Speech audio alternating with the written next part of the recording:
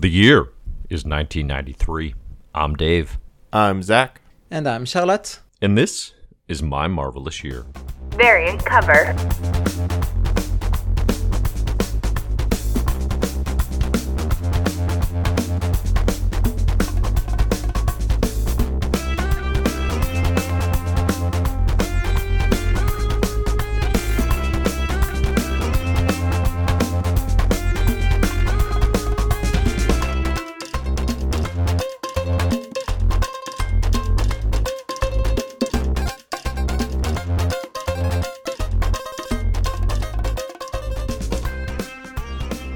Hello, and welcome to My Marvelous Year variant cover. I'm Dave Busing, founder and editor-in-chief of comicbookherald.com. This is a brief respite, a little break, in between the reading club selections as we make our way through the Marvel Comics of 1993 on this journey from Marvel Comics Origins to today. Today we're going to be talking all things kind of current MCU. So we had the big Disney Plus Day occurred just the last couple days. So we're going to talk about some of the announcements about what's coming in the Marvel Cinematic Universe, how we feel about that, and then at the end of this, we're going to review the MCU Eternals movie, which came out about a week ago at the time of this recording.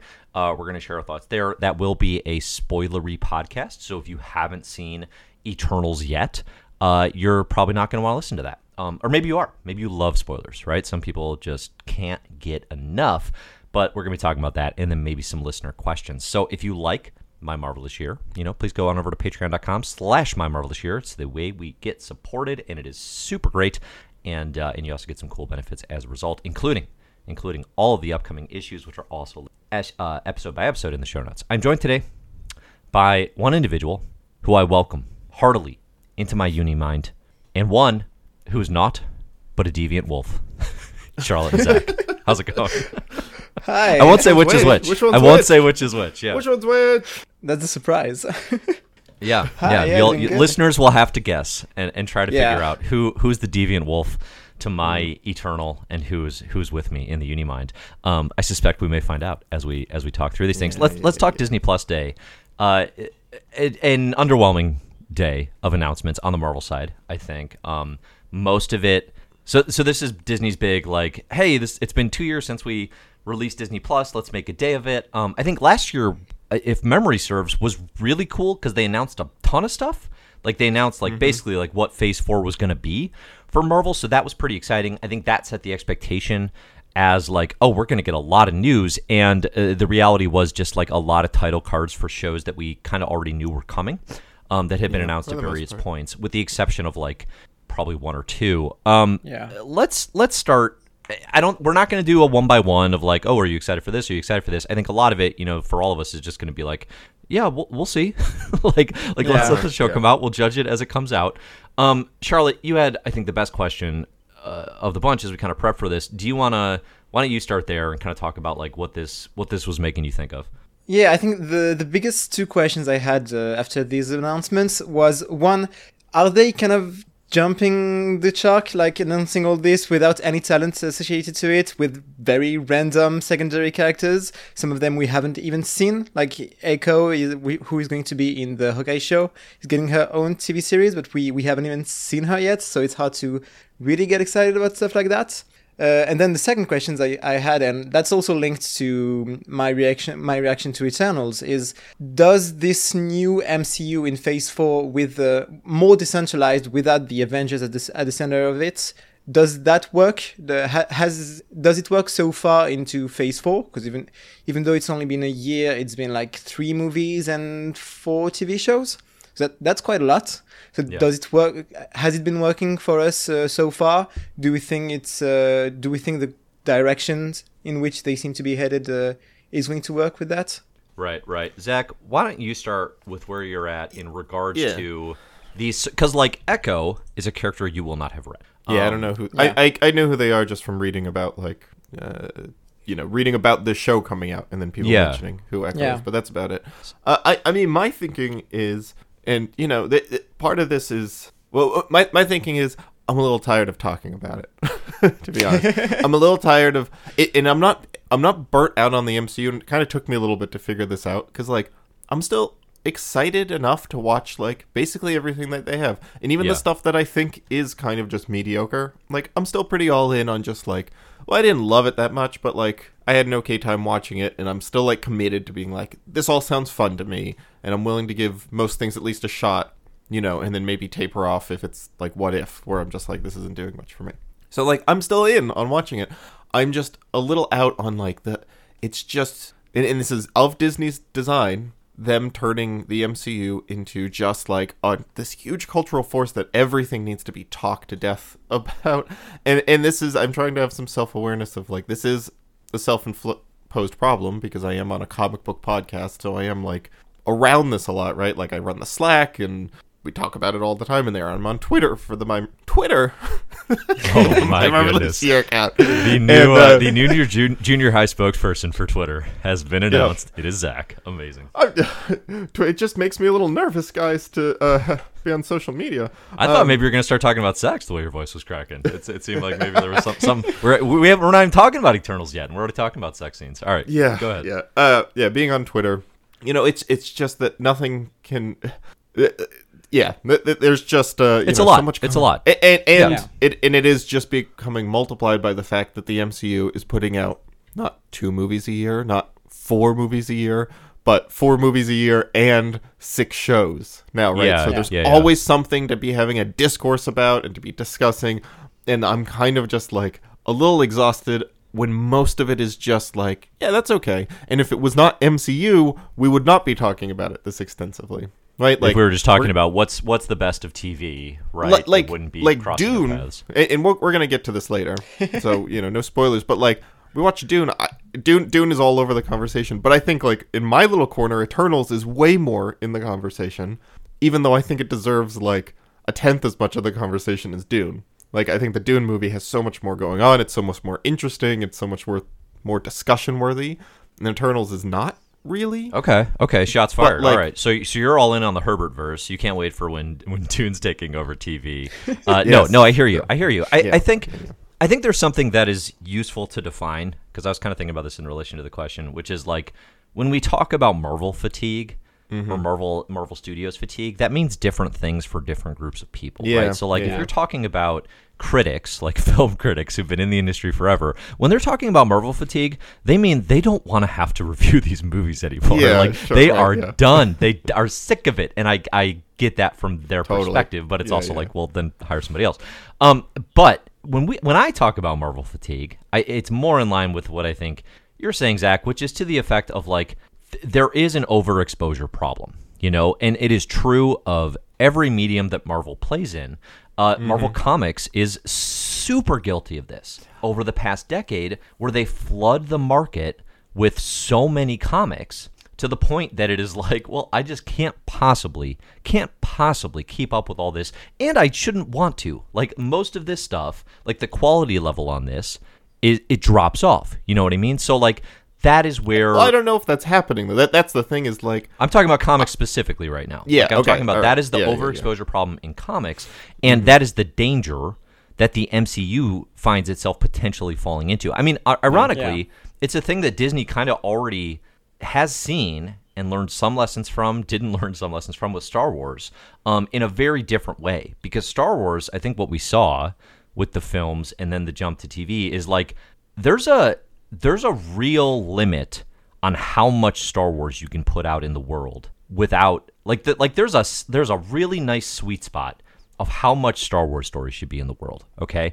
And that's a balance they have to thread. Like, that is and Marvel, I think they're kind of going the opposite direction, where they're not really acknowledging whether or not there's any limit on what they can do, because it's only going to get more and more and more. I mean, I think one thing that Marvel has done fairly well from jump, and some of this is just restraints of making movies and building up an audience, is they've been relatively patient, sometimes obnoxiously patient, I think now. But as we start to, like you're saying, drop movie and movie and movie, and all of a sudden it's like, wait, we're already deep enough in the grab bag that we have an Agatha Harkness and an Echo show? like we're already deep enough that those characters are getting priority. It's a little worrying to me, just for the quality filter level, I suppose, right? Where it's like, too much of this, I don't I don't have the problem of keeping up. It's easy for me. It's what I do. I run a website that is talking about a lot of this stuff and focused on it. So like that part of it, I'm not annoyed by or bothered by. I don't have Marvel fatigue like you're saying, Zach, in the sense of like, oh, I'm not going to watch one of these. Like that's not true. But I just watched Shang-Chi yesterday or 2 days ago.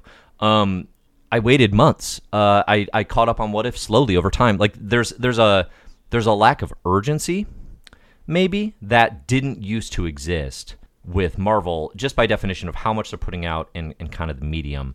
And I think that actually speaks to excitement levels. Charlotte, you asked the question. What's your take? Yeah, and I think like jumping up on that, there's the lack of clear direction of where they're headed. Because there was this sense of urgency before, because you know that this is all going to lead to a crossover. You're going to have an Avenger movie every 2 to 3 years, stuff like that. Now there's not this sense of urgency of this is leading to a crossover soon. Like there was maybe a bit with WandaVision and Loki leading to Doctor Strange, but apart from that, you don't have that clear direction, that clear central focus of the universe. So everything feels less necessary, I guess. Or so you feel more okay waiting to watch stuff, or even just skipping on some shows if you're less interested. See, that part doesn't really bother me, because I don't need like all my movies to be leading to something, right? Like I enjoyed Black Widow more than most. Like Black Widow is my favorite MCU movie this year, because I just think like it was my favorite movie of the three Eternals. That's my favorite movie, but my favorite MCU movie, because like I don't really, I like all the big world building stuff. Like I like seeing everything move in one big direction, but like it's not like I don't need to know like but what is this even? What's Black Widow? See, I hear you saying that, and that's a very separate argument. But I do think Charlotte's point, that's the game we're playing. That's the game Marvel Studios is playing, is long form serialized movie story. I mean, can I just say when Charlotte like pitched this question at the very beginning, when she was talking about this, I was just like, it sounds like you're talking about comic books. It sounds like you're talking about like what's the Marvel editorial staff up to right now with this new push, in a way that like movies don't work that way, right? But they do now. That's I know. It's just very strange, like hearing it talked about. Like I think the lack of direction doesn't impact my appreciation of the movie, because I'm the same as you. I really liked Black Widow and stuff like that, but I think it changes my excitement for when they announce projects like that. Specifically, because like, and I think that's the first time they've announced stuff without any writer, any actor, any because before they used to announce at least the title, the director, one or two actors. Like there was some stuff behind it. This, I think, is the first time where you just have the title and just you deal with it, I think. And most people won't even know what that title means. Yeah, exactly. Right? I think the value of the core, though, is, for me, it doesn't. I admittedly am a big fan of what are we building towards, where's this going? Like, definitely I'm here for that. It's a thing I look for.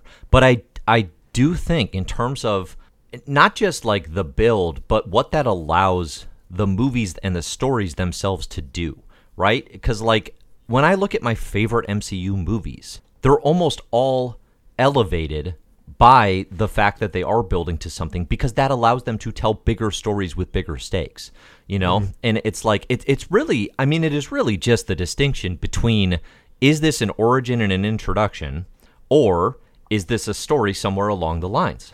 like is this a story where we already know their deal and there's a shared history and we can just do something? Those movies and those stories are more captivating and are more interesting. It's something that, I mean, I'm actually seeing this right now and kind of crystallizing for me. Like, so I'm playing the Guardians of the Galaxy video game, okay? And I'm like 7 hours of playtime in. It's incredible. I love it. It's really, really great. It does the same thing that Spider-Man PS4 did, where it's just like, hey, there's a lot of shared history here. We're just going to talk about it like it exists. And and there's this whole comic book style baggage and continuity and history that you're going to hear about, but you don't need to know it. That's what the MCU is sort of lacking, because it's building it all itself. It's building everything from the ground up. It has the patience to do that, and that's fine. But the foundational elements, the origins and the intros, are just inherently less interesting to me, I mean, Eternals and Shang-Chi both suffered from that. I think Shang-Chi's a really good movie. I haven't just watched it. It's my favorite of the movies. I did like it more than Black Widow. Like, I thought it was a really most people did, fun experience. Well, and I'm a man of the people, right? Makes sense. But at the same time, it's an origin. It's an introduction to this world and to this character, and it does a fun job with that. It's not on a Winter Soldier, Civil War, Infinity War, Endgame level. Even Ragnarok, right? What's funny is the MCU is like winking its hand at basically what it's doing long form in its like advertisement outside of the movie. Yeah. Because like I've been seeing because Shang-Chi just dropped on Disney Plus, and all the advertisements are like, meet the MCU's newest Avenger, and I was like, really, newest Avenger? Interesting. Okay, that's not really in the movie, right? The final conversation with Wong, like sort of, right? Like that's the kinda, right? But like, yeah, sure. And I think that's the thing in the MCU that's almost close to the mutants. All mutants are X-Men thing in the comics, which all MCU characters are Avengers, kind of, because even Ant-Man isn't officially an Avenger in the movie, but he's treated as an Avenger. Like every character is treated as an Avenger in the movies, I think, basically. Mm-hmm. Yeah, I mean, we have like, if you have a little comic knowledge and a little bit of, if you thought about it, a little too hard, in my opinion, you can be like, okay, yeah, it looks like they're building up a new Avengers squad, right? You're gonna get, was it Yelena from Black Widow and Shang-Chi and whatever, like, and then also there's the running thread of like multiverse stuff is starting to kick in with Loki and with the new Spider-Man movie, right? So like there's going to be some multiversal threat, but like there hasn't been a clear Samuel L. Jackson showing up and being like, I'm forming the Avengers, and then you're like 5 years of watching that. So I hear what let's you're save saying. that. Let's save the bulk of the rest of that for Eternals, because I think it's going to connect very thoroughly to what that movie is and kind of where it's going. I think just to kind of put a cap on the Disney Day stuff. I think I'm a little nervous about some of these shows, and sort of just, it was weird, like just the lack of information they had about them was really strange. Like, the teasers were so slight. It was like watching like the Moon Knight one with Oscar Isaac, which I'm so here for Oscar Isaac potentially doing me reading to my kids and doing silly voices as his take on Moon Knight. Oh my goodness, I love it. Choice. I mean, I like it, Oscar Isaac, but I'm excited because Ethan Hawke's in that. And, it should be fascinating. But like the trailer footage was like, hey, we don't have anything. We don't have. I mean, you know what? We got a little glimpse of the costume, and I was excited about that because that costume is like one of the best in Marvel. It's so good. Oh yeah, but no, I agree. It was a lot of. I mean, it was more than the She-Hulk one, which was like, here's her calves, like here's She-Hulk's calves, and here are her marathon runner's calves. She is svelte, which I'm not here for. But okay, so there wasn't much in terms of actual visuals. Actually, what I'm most excited about was the Hawkeye trailers were actually really good, and I'm really pumped for that series. I have high hopes and high expectations for Hawkeye. Did you see that? Sorry. I was just singing High Hopes. Just on, please. Don't apologize to him.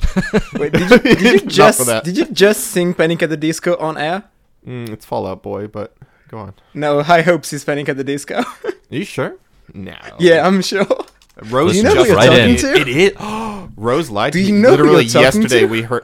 we heard it on the radio yesterday, and I was like, "This song sucks." Pete Buttigieg, that guy blows. And she led you on. That's amazing. And then she was like, "It's Fall Out Boy," and I was like, "Oh, interesting." She's like, "Yeah, I'd know that voice anywhere." And I'm only putting this on air. I think she did it on purpose to set you up and make you look like a fool on air. So well done, Rose. There's absolutely no way that I look like a fool for not knowing who Panic at the Disco is. Ugh. Hard disagrees go out across the audience. Charlotte? Dave, did you I know. Did you see who's writing the Marvel Zombies animated series? No, I did not. Zeb Wells? It's Zeb Wells. No flipping way. Well, so I'm very excited about that. 150% more excited about that now. Yeah. That's exciting. Yeah, I mean, so the other things that announced are like 3 animation shows. It's the X-Men 94, right? Or is it 97? 97. Yeah. And then a Spider-Man like in high school show because he's moving on from high school, and then like Charlotte said, a Marvel Zombie show. I have zero thoughts about that. We saw not a moment of it, and I just mostly hope they don't stick to their house style of What If. Yeah.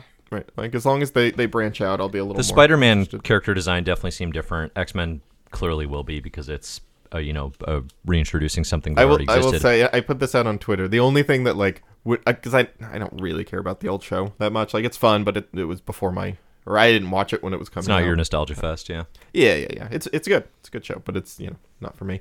I would be really interested. The only really interesting creative choice they could make is if they replicate that old style exactly. If they get, like, the kind of hazy drawing, the, like, somewhat fuzzy, that weird light effect that 90s cartoons had, where they actually put a light through the through the images, the animation themselves. Okay. They get the voice actors, everything. Like, try to really replicate that, but then just do Krakoa. Yeah. Like, yeah. I mean, they're not going to really start fun... there, but it would be cool to see. I would be way into that. Would be a really stuff. fun, weird juxtaposition, I think. So, yeah. I'd be here for it. I guess I was wrong when I said they didn't really announce anything. The animated announcements are interesting. Yeah, but you show us a frame of it.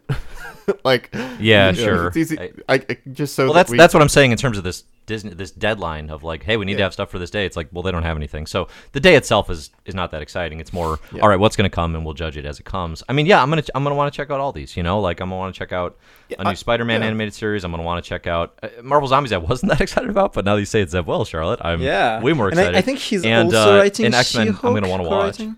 Yeah. Oh, seriously? Zeb Wells all over the place. Oh, maybe not. I think I saw that somewhere, but maybe not. I don't know. Take that. Either way, misinformation here. Yeah. Yeah. I gotta say, as a huge fan of X-Men the animated series, I'm not actually like, I'm not like, oh my gosh, I'm running in the streets celebrating because it's coming back. Like, I'm pretty okay with things ending. Generally speaking, I'd be more excited about a new X-Men show. Same. Except, like, it's not, I mean, it won't be in the MCU, right? Like, everyone needs to cool it about that. I saw a number of respected people being like, it's so weird that the first X-Men thing they announced is X-Men 97. It's like, settle down. Absolutely just going to be... It is the first thing Marvel Studios does that is not in the MCU. Because it's Marvel Studio, it's not Marvel TV. Yeah, that's a good point. But it's not going to be the first X-Men thing they do. That's bonkers. That's a very strange leap to make. Yes, agree. All right, so let's transition here and talk about Manscaped. Support for My Marvelous Year is brought to you by Manscaped, the best in men's below-the-waist grooming.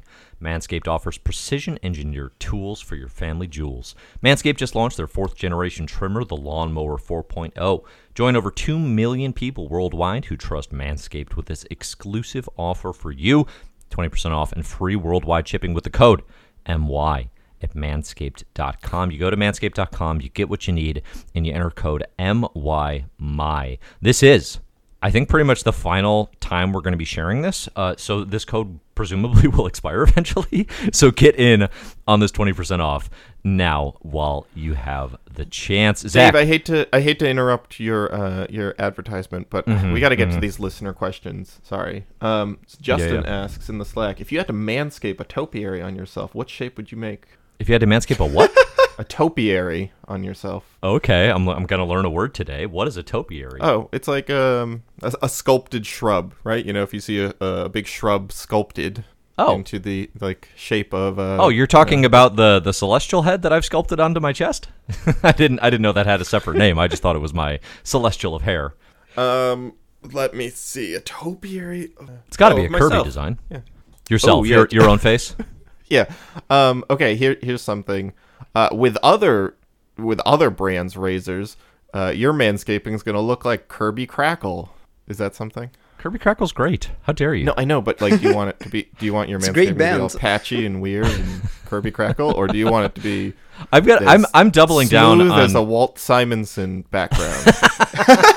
The Walt Simonson of manscaping. Well, because it's blank. He just kind of doesn't draw any detail because the drawings. Gosh, brought Simonson slander to the Manscaped read. Yeah. Did not see that coming. Here's the thing: is Manscaped is for me the Jack Kirby of trimming hair. It is innovative. It is essential. It is the king. It is absolutely what I was looking for in a nose hair trimmer and elsewhere on my body. So to me, it's a little bit more like the John Byrne of hair. Don't say that. Wow.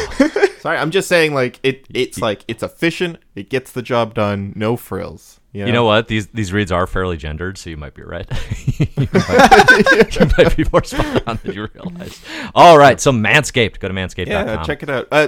So specifically the lawnmower is their like not run of the mill, but their like main product, the Lawnmower 4.0, and that's the one that I like particularly recommend if you're not looking to get like the big package or anything. The lawnmower specifically is it's a really good product and a good name. Good naming. Yeah, I'm here for funny. it. All right, cool. So let's move on to Eternals, the movie. I think we had a pretty big MCU conversation to start this, so I think like probably a lot of that is going to overlap here. Let's begin with, I guess, the elephant in the room with Eternals, which is just like, okay, this movie got absolutely torn apart for a Marvel movie.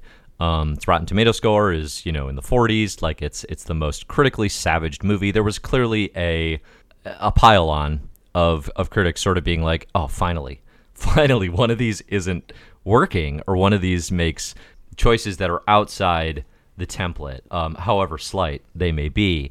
And the movie just got ripped apart. Okay, I watched it, I saw it, I had a really fun time with it. I thought it was plenty enjoyable. I put it like right in the middle of my rankings. It is totally an average MCU movie. I think the savaging of it is bizarre.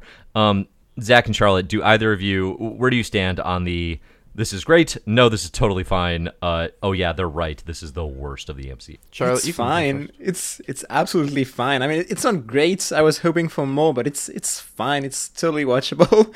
I don't get why that's the worst rated movie in the MCU when like The Incredible Hulk or Thor 2 exists. But yeah, I mean, it's fine. Yeah, I think the reviews are a little like overblown in their like hatred, but I do get it, right? Like, especially if you're not viewing this from an MCU fan perspective, like, here's 10 superheroes that you need to be interested in, and we're gonna like talk about them in kind of the most like there's I can see if you are not bought in on the MCU, you watching this the whole time and being like, what? So why do I need to care about this? Like, what is here to grab me? Like, because I also think it's fine. Like, as someone who's into the MCU and excited, I was not bored watching this. I was not like miserable looking at my clock, and it is 2.5 hours long, so I was not, like it's something of a feat that I was not like 2 hours and 37. Oh, I felt those minutes. Yeah. Okay. I didn't feel it that bad, but I also like just kept thinking like, why aren't they doing these ideas in any way but this, which is the least interesting way they could do it. Over and over again, it was like, here's a cool, interesting idea, and either let's glance over it and brush right past it and kind of just like suggest something interesting, like the idea of Barry Keoghan holding this whole village hostage and then like not really grappling with that. Yeah. The idea of Phastos having like a family, having a husband and a son, but being immortal and having to deal with the idea, like, that's an interesting idea that they don't touch, like that you are going to watch your family die while you stay, forever young. I wanna be the idea. Oh, I mean, the thing that really drove me nuts is that you're gonna be like, let's have this time traveling epic, 7,000 years in the past, 5,000 BC, Mesopotamia, and then have everybody look and sound exactly the same as they do in 2021. So it's just like, your quips, the slang that they use, the like chit chat that they do, the costumes that they wear, everything is just like, yeah, let's just put them on a set that looks kind of old timey, and then we'll write the same exact script. And we don't have to worry about altering it because they would change with the culture. And we get like mild hints of that. Phastos at Hiroshima looks like a professor from the 1940s, but like, get into that stuff, right? Like, make me feel never once did I actually feel like, oh wow, this is a really like ancient culture that they're spending time with, because they themselves are so modern, left in the middle of it. And I already like can hear like, well, they're Eternals, they don't change, but like the whole movie has them talking about like the movie insists over and over that they are people who live lives and have like, they are not these Galactus like otherworldly beings who are outside of humanity, right? Like, they change with the times. Clearly, we see them change with the times. Kingo's so into movies, right? So that have them be in Mesopotamia or whatever. That's the one I keep going to because that's the one I remember. No, there should be some cultural specificity when they're in like, those time periods. The Old Guard, not a movie I even love, but like a movie I had some fun with a bunch of immortals, had small little flashbacks of like Charlize Theron dressed as a Viking with like Viking braids in her hair, and those tiny little scenes of that really sold. Oh wow, this is cool. They are immortal. Like, look, it's an entirely different setting for this same person, and I can recognize them, but they are in an entirely different setting, and you really feel the age of them. And like, what a strange, like, it's just over and over. How can you do the most mundane, boring, uninspired version of the thing you're setting up? And it kind of drove me nuts. I think the thing that you said early about this being like, oh, if you're into Marvel, it would connect more. I actually think this stands apart from the Marvel Cinematic Universe in ways that I actually was somewhat irritated by. I actually do think you could judge this fairly easily as an independent superhero entry, and then you have to ask and answer all the questions of, well, why do I care? I actually don't think this is riding on the coattails of Marvel, like with the exception of, frankly, out-of-place quips about Captain Rogers and the Avengers, right? Just to sort of remind everyone this is a Marvel movie. You actually, like, if this was just like Chloe Zhao launching her own superhero universe, it kind of almost works, which is, as many people have observed, is like sort of the approach Kirby took when he launched Eternals in the 70s. Charlotte, what did you think in response to what Zach said, and then just kind of, big picture thoughts on this? I mean, I think one of the directions I was like, because they even plant some seeds of interesting stuff that they kind of forget. I think the big thing was what they do with the Deviants, saying that in the end the Deviants aren't actually the bad guys and the are Deviant basically just like because there's a very interesting thread here, and I was expecting like Crow to be a more interesting character, that they would do more with him by the end of the movie. Are we calling that Crow? Was that actually Crow? I think it's supposed to be Crow. I don't know. Damn it. When that guy gets killed I know, at the I'm end, so disappointed too. Did you have the same reaction when he gets killed at the end? You were like, wait, what? Like, I thought this guy was Yeah, gonna have exactly. I thought he was going to help, like, to join the fight at the end. Or at the very least, like, have a more complete arc, right? Like, exactly. Yeah. Because now, what was the point of the Deviants? To have Venom Wolves, which could run around and they could battle. Yeah, the Deviants thread I thought was a total miss. And it really did seem like it was building to this realization that, they're two sides of the same coin kind of thing. But no, that's not the route we took. I mean, I think, so to kind of touch on, like, all right, we're talking on the flaws of it. It's a flawed movie, for sure. Like, it's messy, it's big, it does too much. I think, Zach, for me, the thing I was probably most impressed by is one of the things you're criticizing here, which I think is a fair critique, which is we introduced 10 flipping superheroes and a celestial mythology. Like, it is too much. It is too much for 2 hours and 37 minutes, which are long. And I actually thought it was fairly impressive in the economy of building character across those 10 Eternals. Like, 10 Eternals is too many, and I did get a feel for who they all were. I totally... I was going to say, like, I was going to make sure that I gave this movie some praise, and one of the big things that I felt is, like, you know what, like, the MCU is so character-driven, and I walked away being like, I can name all 10 of them, and I know who each of them are, and and I don't know them from the comic, so, like, that is pretty remarkable. That's the thing, there's no walking into this movie being like, yeah, I know Kingo's deal. I don't know Kingo's deal. And I read a ton of Marvel comics. They basically were like, it's Kamali Nanjiani doing, he's quipping, and he's not playing against type, so you kind of... Oh, no, totally. Like, from an acting perspective, no. But that is impressive. The flip side of that, though, that does bother me, is that literally every Eternal except for the main two are pretty memorable in their personalities. Who are we calling the main two? Cersei and Ikaris? Yeah, Cersei and Ikaris. And I think both good performers, maybe? I think Gemma Chan and Richard Madden, I've seen other stuff, good performers. I think, like, what they were given to do, and maybe their performances are just a little kind of a nothing at the center of this. Especially Cersei, Gemma Chan as Cersei, who needs to be kind of like the core of this, and just so underwritten to be, like, to fully understand what her deal is, because we need to, like... One of the challenges with Cersei, one of the misses there is...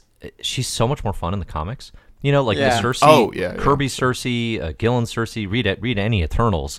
Read the Avengers Cersei, where she's flirting with Captain America and making him super uncomfortable. Like, Cersei's really fun. That is a character who here is played very straight as the superhero who's just trying to do right by humanity, and that is a miss. I think the Richard Madden of it all, like the Icarus bits, that performance, like one of the challenges I have with it is it only makes sense once you're like 75% through the movie. Yeah, because it works, but it works too well, because I think like by the first scene he's here, you know he's a bad guy. At the end I was like, oh, okay, I guess. I felt really very little of that. And I totally agree about Cersei, because like her character is like what? Like just but kind, good but humble, right? You know, like just loves people. Yeah. Right, loves but humanity. but that also like needs to be sold in some way, right? Where that was not, because it was like she's on Instagram, she loves Instagram, so she's like really embedded with people, and it's like that's not it, you know? Well, like that's not enough for me. What's a funny miss too is like, you know, that there was this big hype about like the first sex scene in Eternals, which is goofy and nothing. But it is also like, you know what Cersei loves? She loves to party and she loves to hook up with humans. Like that's like, she loves that, and they do nothing with that.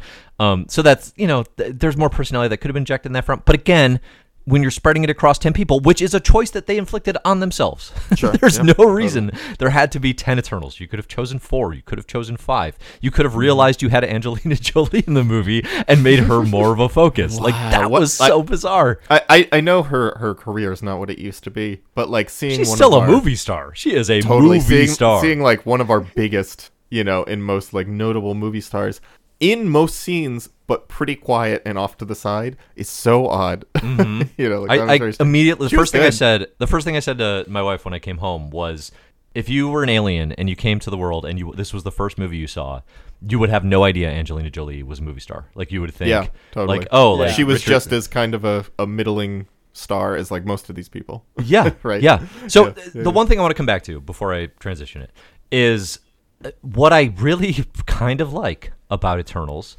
is I actually think there's a lot to chew on and a lot to think about, not necessarily in the ideas being like, oh, they're so thoughtful and so well presented.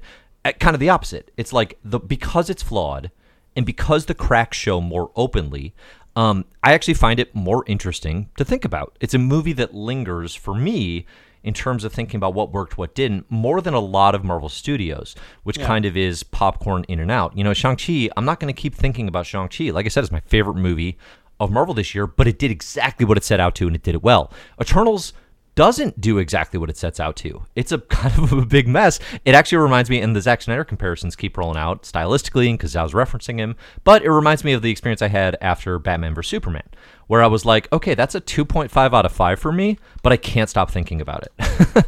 And I have all these questions and all these thoughts. Eternals isn't quite on that level, because it's not Batman and it's not Superman.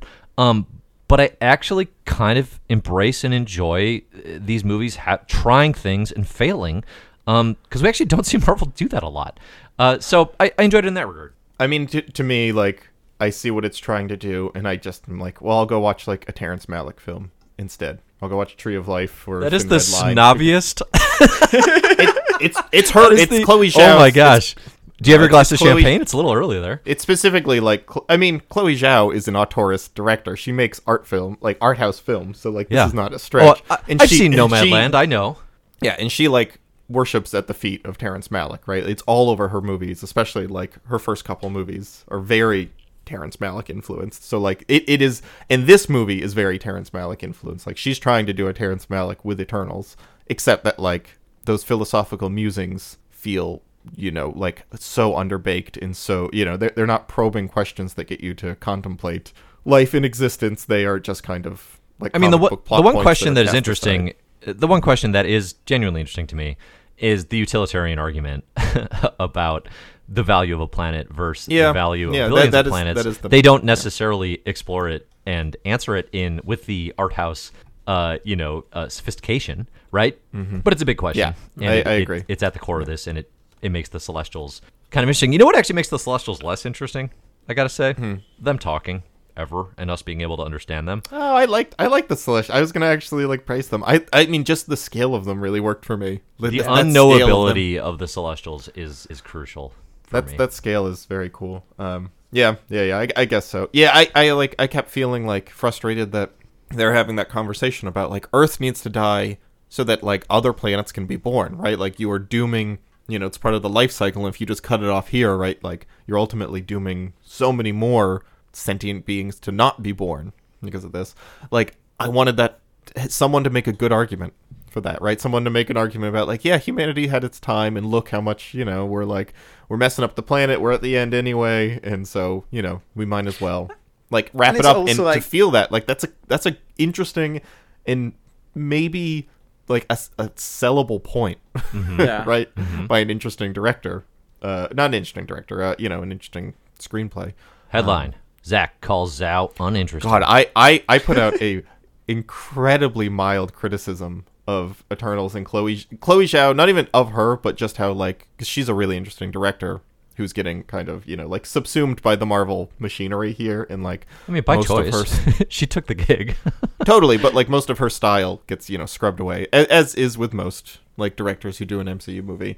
And I got, like, clearly people, like, name searching Chloe Zhao to come, like, yell at me for this on Twitter, and I just erased it because, like, I can't deal with a culture war about this movie. Yeah, it's exhausting. Charlotte, how many Terrence Malick films did you immediately go home and watch after Eternals? Everyone should go watch The Tree of Life. That movie's I've never seen a Terrence Malick film. I'm sorry. Yeah, go watch Tree of Life. It's incredible, and you'll see, like, here's the thing: if you love Eternals, like, you'll adore Tree of Life. Because it's doing the same thing. I mean, you went to watch Nomadland because of this, so like Dave, right? So, 100%. I saw Chloe Zhao's coming to the Marvel Universe, so I was like, all right, I'll check out some, like, and that around the same time Nomadland was getting hyped up, so I'm like, yeah, I'll watch some of this director's work. I mean, that's definitely for me, who is absolutely not a cinema buff, who thinks it's not my thing. Buff. Yeah, you're a classic cinema buff. No, I'm a big cinema buff. Yeah, totally. No, I did go and watch it, and here's the thing. Yeah, I like Eternals more than Nomadland, like, unquestionably. There's no doubt in my mind. People should go watch The Rider from her. The Rider is I think probably her best. I'd rather watch Richard Rider fly across the pages of my comics. It's pretty good. Good one, Dave. I don't know if I have much more to say about it. Like, to me, I'm somewhat interested. I like these characters. I'm kind of interested in having them in the MCU, right? Especially, so let's take it there then. Where's this going? Can I just point out Barry Keoghan and Lauren Ridderoff, I think. Yeah. I just want to make a little note. Like, easily the most best chemistry in the movie, right? Like, the two of them, and it's very good because I was going to say in the MCU, actually. Close, right? Like, pretty good. Barry Keoghan gets, like, a lot of like, villain roles, and he's kind of an odd looking guy, and I like that he was a good Druig. They stuck it here, but, like, I thought he was gonna be the villain of this movie, and I think the marketing kind of suggested that a little bit. So, like, for him not to be, and also to be kind of, it's interesting because, like, that relationship has so much texture without us needing to know why. There's no, like, plot significance between their relationship, and it makes both of them more interesting. It makes him specifically more interesting just because she seems a little bit, she seems like a nicer person, right? In general, he's kind of, like, more on this edge of moral, grayness, but, like, her affection for him draws us into that character and makes me, like, want to give him more of a chance and makes him more of a complex guy. That, like, she reacts so positively to him. So, like, yeah, really interesting, and, like, way more going on between them than, like, Cersei and Ikaris. Oh, yeah. Oh, also, I'm sorry. Icarus flying into the sun. Zach. I couldn't. Zach, you have so much to say about this movie. You keep saying how much you don't have to say about this movie. I know. And then you keep talking about it. I'm telling you, there's a lot here. That was ridiculous. You know what? Another piece of praise for this movie. The final fight scene. Pretty good, and I think the best action of the film. All right, we agree. Yeah, brightly. I thought that was really good. Yeah, brightly lit, all people, right? Like, unlike Shang-Chi's problem, which is, like, instead of having fun hand-to-hand power-based combat, it becomes a lot of, like, monsters and dragons. That was one of the things that I found most impressive about the film, where, like, because they had done the character work with Brian Tyree Henry and his family. And then when Phastos shows up to fight and gets to put it on Ikaris, I was so here for that. I was like, this is exciting both in terms of what the character's getting to do and the visuals. That's a nice blend that did, I think, work very, very well. And they're not fighting kind of nebulous, like, mud creatures, right? They're fighting each other, how many punches can this take? 1? 15? I don't know. The irony...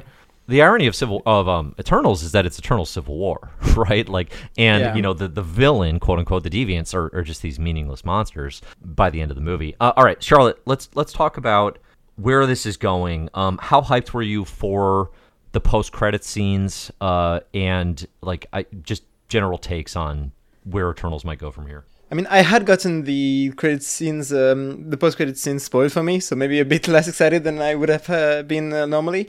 But yeah, I'm excited about like them joining kind of the greater MCU. I'm excited about Kit Harington as Black Knight. He was, I mean, he's barely in the movie, but he's kind of fun when he's around. Like, what a weird decision to have him in this movie, though, right? Like, he was literally no plot significance except for being like, well, it's so strange that like this is such an MCU specific thing that this like absolutely not even tertiary, quaternary character is like the post-credit scene of being like, well, he's going to be someone cool someday. Yeah. And I was expecting him to be the human that's around throughout the movie, and except it's Kingo's valet. Yeah. Well, who was? Oh, I mean, who's very fun. I'm sorry. One more thing about this movie.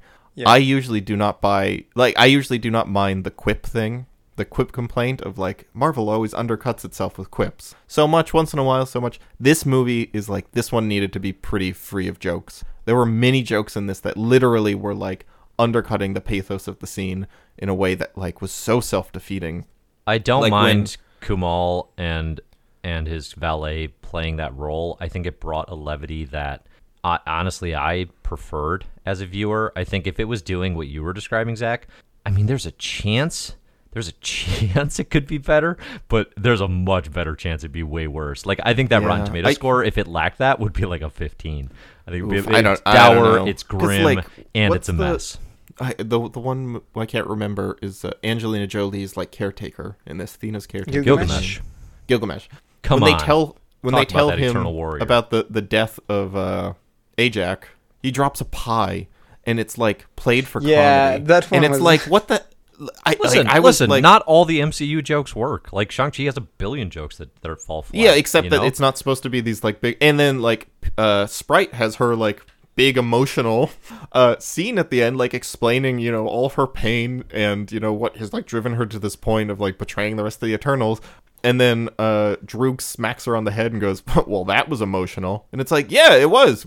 Are we not supposed to care about it? I guess we're not supposed to care about it. We're supposed to make fun of it. But, like, that drove me nuts. And I like, am not particularly sensitive to that in the MCU. I mean, maybe because the jokes work better, but, like, man, those landed with a thing. I do think they could be better about time and place. With this movie in particular, I mean, it's not... I don't know. Yeah, it's not. I mean, because I mean, like, we watched the Spider-Man movie, right? And like that movie, like we said, is achingly sincere at times, but it also has a lot of jokes. It just, doesn't always need to be like deflating the pressure of that sincere melodrama with a goof undercutting it. At the end. I mean, the thing we talk about those comics a lot is like most Marvel jokes are not that funny. And, it's like... I think the MCU is very funny, though. Like Guardians of the Galaxy in the Russo ones. But those are essentially comedies, right? They're No, but I mean, films. even Endgame's very funny. I think Infinity War has a ton of good jokes, right? Like, but part of that thing, I think, is... Maybe it's better put this way. We know those characters. We have so much history with those characters when they make jokes, we kind of know where they're coming from. I think it's a lot harder to do when you're introducing a movie, which is part of why I think Guardians of the Galaxy remains such a incredible achievement. Written by James Gunn and Nicole Perlman. Like, we just met those characters and they fly off the screen. So all right, anyway, back to the mid-credit stuff. I didn't really have it spoiled for me, Charlotte, so that was exciting. I did not ever expect Pip the Troll to be coming into the MCU. I really thought they were going to not do it, just ever. I loved Patton voicing him. I thought the CGI was weird as hell. What did both of you think? The CGI was very weird. It didn't read that particularly odd to me, but I couldn't tell if that was just a me thing. I haven't been in theaters in a while. If I was sitting in a weird spot, I thought it looked so out of place. But at the same time, I didn't really care because I like Patton voicing him. I like Pip being here. Good Star Fox. Good casting on both Star Fox and Patton. It's gonna work. And Harry Styles, it's gonna work. Yeah. That was definitely. Oh, go ahead. I am like kind of excited about like that new directions of meeting different Eternals of different planets and all. I just hope it's not too Thanos heavy. I don't want necessarily you don't the want MCU that. to go back to that well. It's so it's very odd to me, and I don't know how it will work. To be like Adam Warlock just got cast for Guardians of the Galaxy 3. Yeah. Pip the Troll and Star Fox are here, and we're post Thanos, right? Like Thanos is gone, so like those characters are Thanos. We're never truly Yeah, well, post I mean, Thanos. maybe. It's a I legacy. hope we are. We're past the Here's the character, thing. but the legacy. I mean, that, it's a big part of what I wrote about in the CBH review Yeah. was expecting the Thanos connections. Because here's the thing, Eternals fans, the Eternals mythology, as is so wonderfully being explored right now in the ongoing run by Kieran Gillen and Esad Ribic, it's very connected to Thanos, Yeah, right? Mark totally. Grunwald does the heavy lifting of saying, Jack Kirby, meet Jim Starlin. He connects Titanian, mentor, Star Fox, Thanos, that family to Kirby's Eternals. Those dots are there, right? That groundwork has been laid. You can bring Thanos into this story in interesting ways. For me, post Infinity War, post Endgame, I really thought that's how they were going to introduce the Eternals, to be like, hey, by the way, these are Thanos' cousins, and here's their deal. They don't do that at all, but they're clearly building towards that by bringing in Star Fox, Thanos' brother, in the second movie. I'm interested, but like you said, Zach, I mean, it's going to be, it just kind of inherently has to be pretty far removed from the Jim Starlin vision, which is a little worrisome because Jim Starlin's vision is what made Infinity War and Endgame so incredible. So, it's going to be Thanos legacy stuff. How interesting will that be? That's hard. It's a harder sell when you don't actually have the Mad Titan on the board. I would argue. But yeah, I mean, that's interesting. It immediately takes Eternals 2 into like, oh, cool. So we get to do Thanos legacy Guardians of the Galaxy stuff with this franchise. Like that's probably a little more exciting than them being on Earth. The final trailer with Kit, obviously, if you know Dane Whitman, if you know Black Knight, you knew this was coming. The Blade playing the role of Nick Fury, assembling his Midnight Suns or whatever happening there. That was a turn that I didn't see coming. That was wild. Did you hear that voice and go like, oh, it's Blade? Oh no, because we haven't met him. Of in the course, MCU. because you have like, no, I think it's very stupid because you like literally. I even was like, was that Mahershala Ali? But I have to go Google it still. Yeah. Right? Like you have to go check, and then it like only is because it gets confirmed by Marvel that yes, that was Mahershala Ali that we all like are sure. So like, what a bad wink if you were just doing a voice of someone we don't know saying a line that doesn't mean anything in context. Can I say something about Marvel Studios? We already search know the Blade strategy? movie's showing up, so like it's nothing. It was oh my god. Anyway, I need to make this comment on Marvel Studios search strategy. Here's the thing: you roll out an end credits where literally everyone in the world, the first thing they're going to do is turn to their phone and say, "Who was that?" or explain that second credits thing.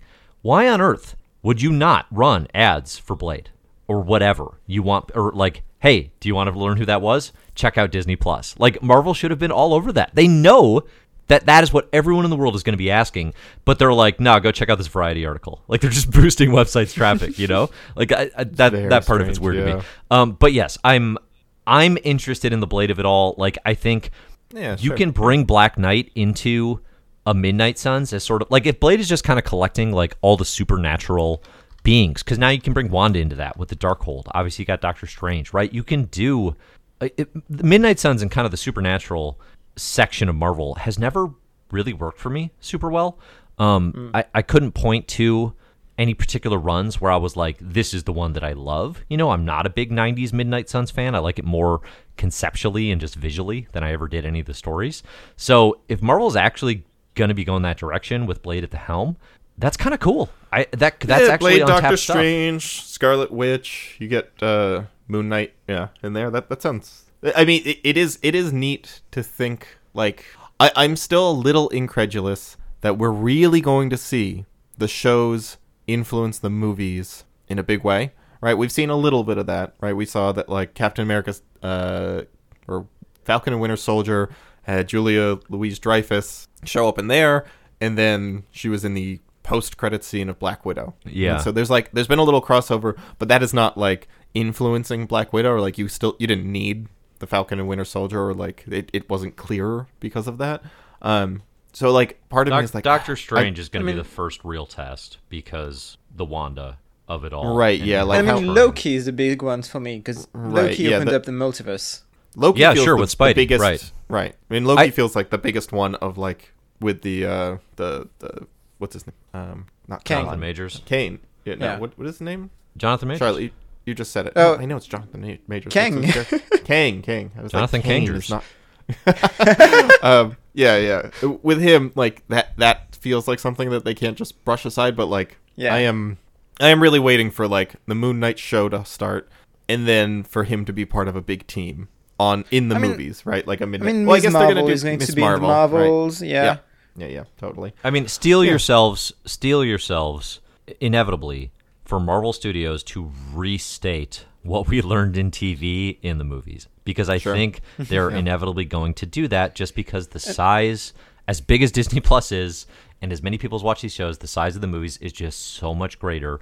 I think when we get to Captain America 4, for example, they're going to restate why and how Sam Wilson is Captain America. I think we just need to did you see that interview with the director who was like, Captain America 4 is going to be about Sam Wilson earning the Captain America mantle. There you go. Like, there you go. And it was like, what? Everyone's like, what are you talking about? We just had a whole miniseries about that. That was the whole point of that stupid miniseries, was this. We don't need to do it again. Yep. I think we need to steel ourselves for that, because I do think that is kind of an inevitability.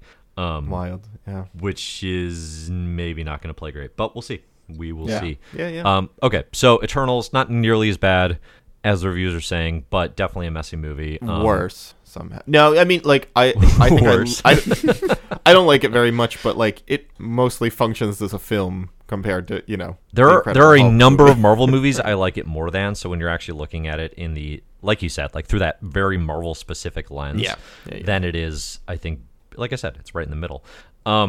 Yeah. What? I mean, I think that kind of summarizes it.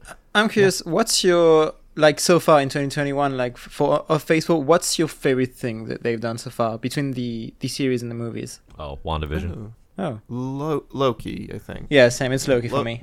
If WandaVision, like, pulled it off, the whole thing off a little more, like, if the second half of WandaVision was as good as the first half, it would probably be WandaVision. But, like, Loki was consistently very solid, and I liked Loki all the way through. I think Loki's probably Loki's probably going to win the Critical Choice Award on that one. I do think I see a lot more of that. I have that pretty high as well. WandaVision, for me, the piece of it that ultimately puts it over the top is just Marvel stuff that captures that level of excitement and that level of enthusiasm. Is it I get caught up in that. I get really excited by that and energized by that. And WandaVision had that to a degree that nothing in Marvel has had since Endgame and Infinity War, which is unfair because of the pandemic. That actually reminds me. So that was actually the final point I was going to say. So I'm pretty origined out, and I'm pretty, when you look at this year of movies in particular, it's so introductory. And so just kind of like, okay, we just need to repopulate our superhero landscape. And that piece of it is kind of boring to me. But the one thing I hadn't thought about is, but for the pandemic, these movies would have come out in the wake of Endgame, and I don't know that I'd be as far removed and as ready to go to the next thing if they'd actually kind of come out in sequence as intended. So I do want to give, I guess, maybe a little strategic credit there to the impact of the pandemic, I suppose, because like what it should have been was basically like a 1-year breather between Endgame and then Spider-Man, the multiverse, and okay, here we go. Because I think looking ahead to 2022, like, I fully expect this origin big picture stuff to flip. In this year, the big picture I'm looking stuff, at the next 7 movies are not origins. The next 7 movies are sequels. Exactly, right? So like next year we're going to see the movies are going to start doing the big picture, multiverse, and whatever else type stories. The Disney Plus stuff is going to be all origin, all new characters, all introduction. That role is totally going to flip from what it was this year. And I think I'm actually excited for that on the movie side and a little nervous for that on the Disney Plus side. Sure. Yeah. What's the Disney Plus series you're most nervous about? What's the one where you're like, I think this is going to be a disaster? I mean, they're doing an Agatha Harkness show. What are they doing? I don't know. My expectations for that are so low. So charming that I have. I mean, that's years and years away. So I don't know. In the imminent here, I'm gonna just list off the next like. I mean, next what year if season 2 is because they didn't like the first season? Sorry, go ahead. Hawkeye, Moon Knight, She-Hulk, Secret Invasion, Miss Marvel, in the Guardians of the Galaxy Holiday Special are the ones that are all listed for at the end of this year or next year. I am most nervous for Ms. Marvel. I feel like same. nothing I've seen has looked good, and I'm really worried they're going to they're just not going to do one of the best runs of the 2010s, Justice. And if you botch Kamala Khan, let's not pretend that doesn't have larger ramifications. Like that's a bad thing for Marvel and their direction if that series doesn't play well. So that has a lot. Also, Miles. It's like Miles and Kamala Khan are like the two really big notable Marvel superheroes that from the 21st century, right? Like certainly of the 2010s, yeah. Yeah, right. Like the last decade, like these are the two big new ones that matter really to like young people and that matter for the future. So like getting them right is really important. I haven't read her comics, so I'm not particularly like I don't have that much skin in the game. I'll say She-Hulk because I have a lot of skin in that game. I really want too much. That was too much skin. In that game. Not enough skin in that trailer, if you ask me. The She-Hulk series, I just like. I'm just worried that it's going to be very straightforward and not silly at all, and it should be a little silly. I'm not. Just based on. I guess I don't. I think it's know. Going to be... I don't know to anticipate that. Like, why wouldn't you? Yeah. I don't know. Just that little trailer did not give me, like. I mean, I don't. Those need little it to trailers sucked. they really did. They're a lot of nothing. So I shouldn't bang too much up. Yeah. But I really like Tatiana, if that's her name. In Orphan Black. Tatiana Maslany. Yep. Fantastic. So I have high hopes. I also love Fall Out Boy. I'm a big Fall Out Boy. Jamila Jamil, I think is her name. Titania. That's an awesome casting as well. Good casting. Yeah. I'm excited. So that one's got a lot of potential. And it's going to be, the thing too with She-Hulk is it's going to be a Hulk story, like just Hulk family story. Yeah. Which I think will work pretty well too. So all right, Charlotte, you said Agatha Harkness, right? So all right. Least favorite, Agatha. What if the only house of story we get in the MCU is House of Harkness? How will we feel? Not House of M, not House of X, House of Harkness. Nobody saw that coming. Don't. Okay, final thoughts. Anything we want to make sure we talk about before we wrap it, or do we want to do rapid fire variant covers? Dune. Let's do a quick Dune review because honestly, I've seen Dune. I've read Dune. Yeah, all three of us have seen Dune. I mean, you know what? Dune is more than half MCU actors, so I think it counts. Yeah, right. Or Aquaman. Oh, can I? One more little jab at Eternals. Dune costs like 25% less than Eternals did. Like, how did it look so much better on that budget? Like, Dune looks so cool, and Eternals was just Zach, my haircuts are free. My wife's been cutting my hair for a decade. Looks better than everybody out there. All right, cost isn't everything. Anyway, Dune rules. Everyone should go check out Dune. And I don't like the book. I don't like the Dune books, and I don't actually like Denis Villeneuve as a director that much. And what? But you love this movie. Oh, what a weird combination of that's incredible traits. Yeah. He really. You continue to be perfect. It's like the perfect combination of material and director, I think. I think you're just a Timothée Chalamet stan, and that's the only reason. Oh, I do love Timothée Chalamet. Like everything he's in, I'm very. Oh, yeah. Call me by my name. Call me Timothy. Is that what we should start calling you? You love him so much. I'm gonna curse. I love both. I love him in both. Oh, Little Women. He's incredible in Little Women. I think I've only seen him in Interstellar. Really? Oh, who's he in Interstellar? I think he's the kid. Is he one of the waves? Yeah, he's barely. Go watch Call Me by Your Name. Or Lady Bird, or Little Women. Those are all incredible movies. Oh, I've seen Lady Bird. I didn't like him in that, but it's a good movie. All right, Dune is a great book. Love it. Dig in Frank Herbert. I'm on the Dune Messiah. I love this whole universe. I love the writing style. I love seeing how much Jonathan Hickman did not create but pulled into his Marvel Comics. That has been fascinating. But this movie, I enjoyed it a lot. I was glad to have read the book first because I was I was definitely glad to have been like, okay, like I like this book more. I see what they're pulling and what they're not. I think if I hadn't read it and just as a movie, I would have been like, oh, that's it. Like that's how we're ending things. Yeah, that's hilarious. I haven't read the books. I've only seen the David Lynch movie, and that was quite a few years ago. But I mean, if I hadn't known that there was a part 2, it would have been bit of a weird ending. Oh, for sure. I liked it. Yeah, it's a nice movie. The sound on this movie and just the visuals is so cool.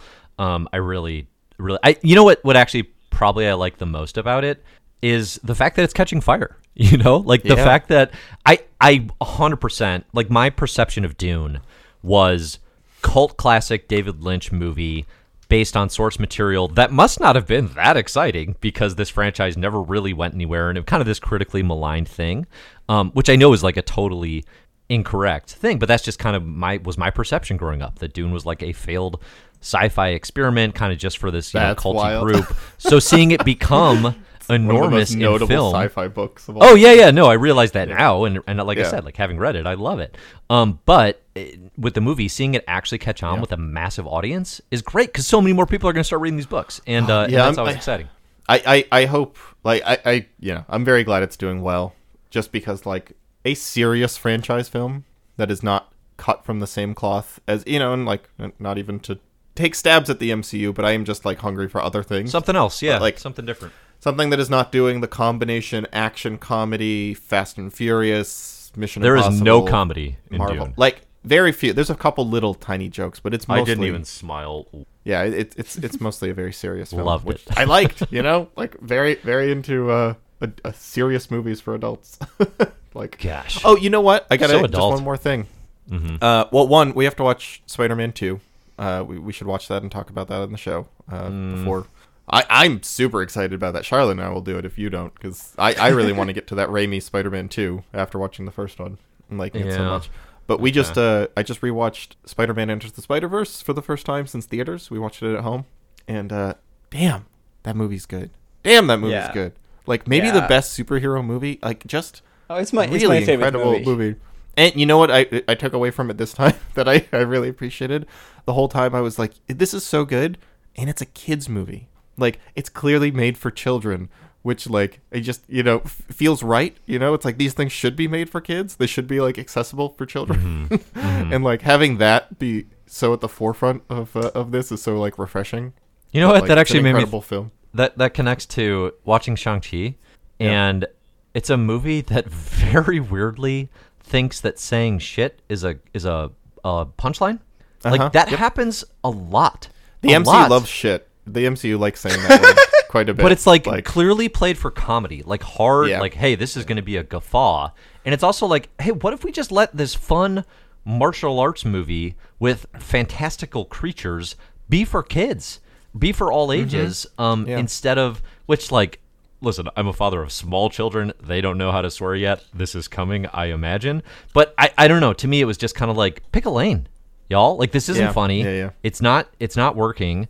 And it's just like, what are you doing? Like, you're trying to be more like signifying like, oh, we're for adults by saying shit is the laziest, corniest shorthand imaginable. Didn't like that. Yeah, didn't care for it. Yeah. Clean it up. Language. MCU. That is there. And honestly, it makes the MCU feel more childish than Spider-Verse. I think juvenile. Yeah.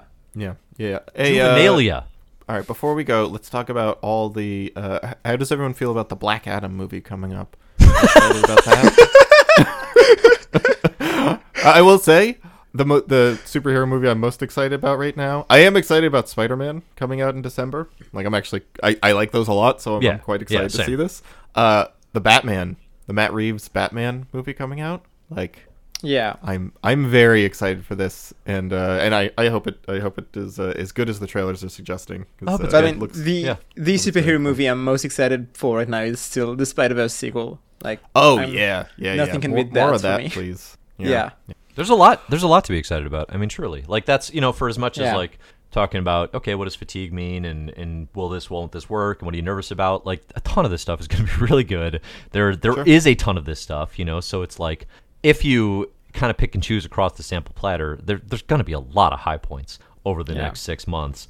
And that's exciting. I think this next year will be pretty explosive in terms of stuff that's coming. It won't all work, but there's going to be a lot of stuff that does. So I'm here for it. We'll be back in December to talk about Hawkeye, right? So that's coming out in we'll do some year-end days. stuff in December. We'll probably I don't know, maybe we'll talk about the kickoff. It's exciting enough. Maybe we'll just wait till it's done and do a review then.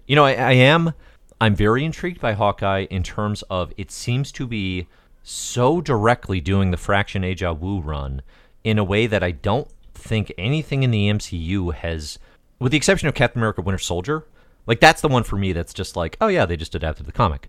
Like they adapted one thing as opposed to like, yeah, we took influences across a variety. This series really, really seems to be leaning into, like, to the point of being like, hey, that Clint Barton you saw over the last decade, forget him, because we're doing a better version. That's the weirdest part about it, and I'm fascinated to see if that works on screen. I'm also fascinated to see if Fraction and Aja and Wu got paid, because they clearly should have. Yes, I agree. Yeah. All right. That'll do it. Thanks, everybody, for listening. I'm Dave. You can find my stuff at comicbookherald.com. He's Zach. You can find him online at My Marvelous Year. You can also find him in the Slack if you support us on Patreon over at patreon.com/MyMarvelousYear. You can join the world's greatest Slack. Charlotte, where should people find you? You can find me at FieroCharlotte on Twitter, and you can find me on the Slack. Perfecto. Music for the show is by Disaster Piece. Vocals for the show today, mostly by Zach. Couldn't stop talking about Eternals. Loves it so much. Oh boy, this movie's on my brain. Loves it. I never have to think about it again. You will. You will go to bed dreaming of Eternals. Everybody have sweet dreams of Icarus, and we will see you next year. See you next year.